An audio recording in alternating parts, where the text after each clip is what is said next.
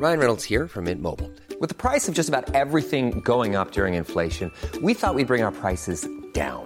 So to help us, we brought in a reverse auctioneer, which is apparently a thing. Mint Mobile Unlimited Premium Wireless. How to get 30, 30, bit to get 30, bit to get 20, 20, 20, bit to get 20, 20, bit to get 15, 15, 15, 15, just $15 a month? Sold! Give it a try at mintmobile.com/switch. $45 up front for 3 months plus taxes and fees. Promo rate for new customers for limited time. Unlimited more than 40 gigabytes per month. Slows full terms at mintmobile.com. I spoke to a neuroscientist about the negative effects alcohol has on our brain. So I decided I'm going to take 12 months off and bring you along for the journey. Each week, I'm going to document how it's affected me physically, emotionally, socially, and also financially. Welcome to 28 and Sober.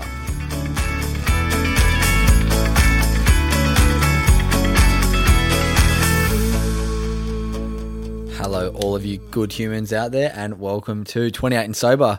Week number 4. Thanks for tuning in, everyone. If you're new here, very warm welcome.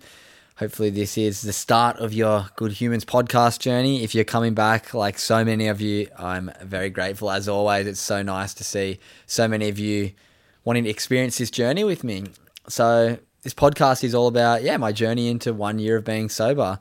I just turned 28 about a week ago, and the goal is to do the whole year of being 28 sober. I've probably spent 10 years drinking very, very regularly, whether it be weekly, multiple times a week sometimes, or at least every couple of weeks. And I just wanted to give myself a bit of a break. And also after speaking to Nicole Vignola, the neuroscientist who was on my podcast recently as a guest, make sure you go back and check that one out.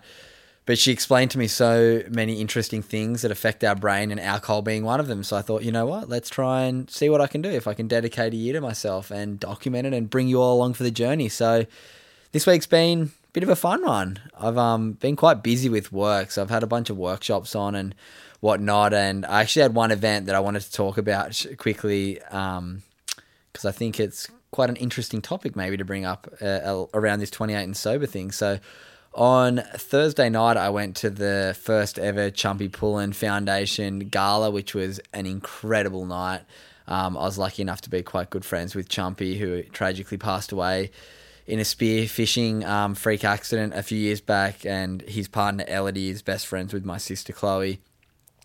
And yeah, they had their first ever charity function gala, and the night was just incredible. The turnout was amazing. It was a really special moment to bring everyone together. But why I want to bring this up about the sober thing was, at events, when you go to them sober, it's so interesting. Do you think you shouldn't have to pay the same amount as an all-you-can-eat, all-you-can-drink ticket if you're not drinking? It's an interesting question I kind of had. I didn't really care about the money. I knew it was all going to charity, but the thing that annoyed me, or just was a very noticeable instance where you get not discriminated against, but you get left out a bit, was when we got there was welcome drinks, and they had trays with beers, they had trays with wine, they had trays with cocktails, yet they had no option, whether it be sparkling water or soft drink or anything, for if you weren't drinking. And the tickets were like $400 or $275.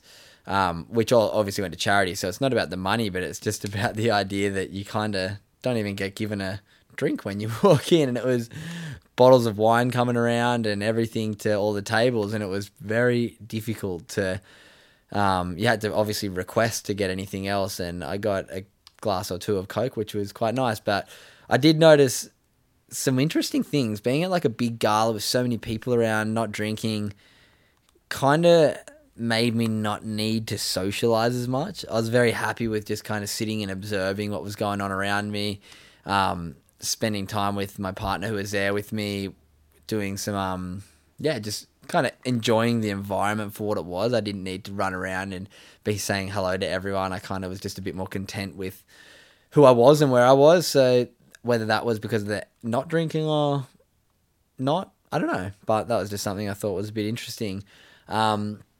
Also, so nice to be able to just drive home from those things and get to bed and be in a comfortable place to wake up in the morning after a few hours less sleep. But I had a workshop the next morning on the Central Coast, so I got up at 6 o'clock after getting home at 1, which probably I obviously wouldn't have drunk at that event anyway because I had work commitments the next day. But yeah, it's just nice to not kind of get stuck into any alcohol. So yeah, it's been cool. 1 month in, I feel like I'm starting to get a bit of flow into the idea of not drinking. It doesn't really bother me at all. I'm just not looking for any reasons to go out.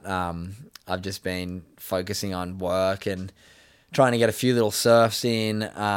But yeah, mainly just really focusing on work, but enjoying work. It doesn't feel like work when I'm recording podcasts, when I'm going and doing workshops at schools. I've got a bunch of workshops this week in Newcastle for schools and also the John Hunter Hospital. So that's pretty exciting, which, yeah, has kind of led me away from not really thinking too much about alcohol. But yeah, that's what I've noticed. By leaning into work a bit more, it's kind of maybe not really focus on drinking. Those moments where I've just normally had one beer are the ones that I feel like I'm missing the most. Like I went to lunch yesterday of the day of recording this with a friend where we just had a burger and sat around in a nice outdoor location, and just a cold beer would have been nice. But they're the ones I think I miss the most. Going out and partying, I understand the benefits it's having by not doing that, but maybe just having the one or two. But that's a journey I'm trying to go on, and yeah, I'm excited for what the rest brings. Yeah, I mean, I guess this week I probably didn't save that much money actually by not drinking, because I paid for the same amount of ticket. And yeah, that's about it. So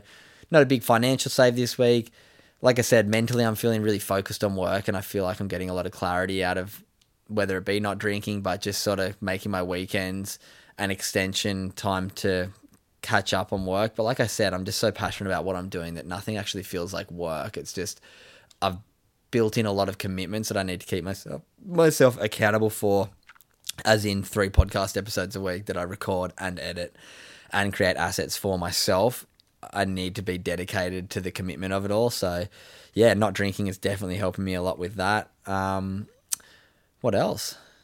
Big thanks to everyone who has sent in their stories. I've had multiple people write in over on Instagram telling me about their stories into sobriety, the positive benefits they've seen, the negative benefits they've seen, but just their story in general. It's been really nice to show how many great people there are out there who understand the effects that alcohol have had on them, whether it be positive or negative, but so often it is it is negative, sorry.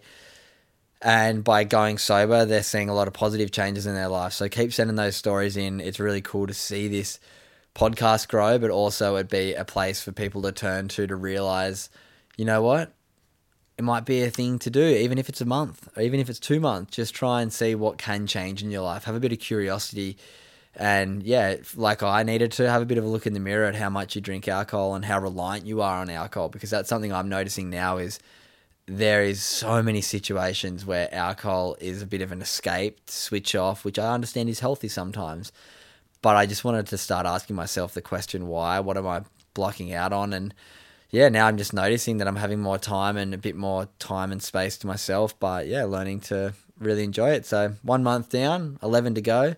Hope you're enjoying the episodes. I'll see you guys on Wednesday for the 1% pod. Make sure if you are enjoying this podcast, you do like and subscribe. It is a huge help to us. Also hit that 5-star button. Make sure you check out the Good Human Factory. We just dropped a whole bunch of new merch as well. So it'd be awesome if you'd head over there, support what I'm doing with this Good Humans brand as a whole. The merch is something that I'm very excited about. It's going to help a lot of people, and anybody who listens to this podcast can use the code podcast for 25% off the whole stock range. We just restocked all the Be Kind to Your Mind shirts. We have men and women now, and it's starting to get bloody freezing down here in Sydney, and we just stocked in tracksuit and hoodies, so make sure you get your hands on some of them and support the Good Human Factory. Appreciate you all. Chat to you soon. This has been a Wellbeing Network podcast.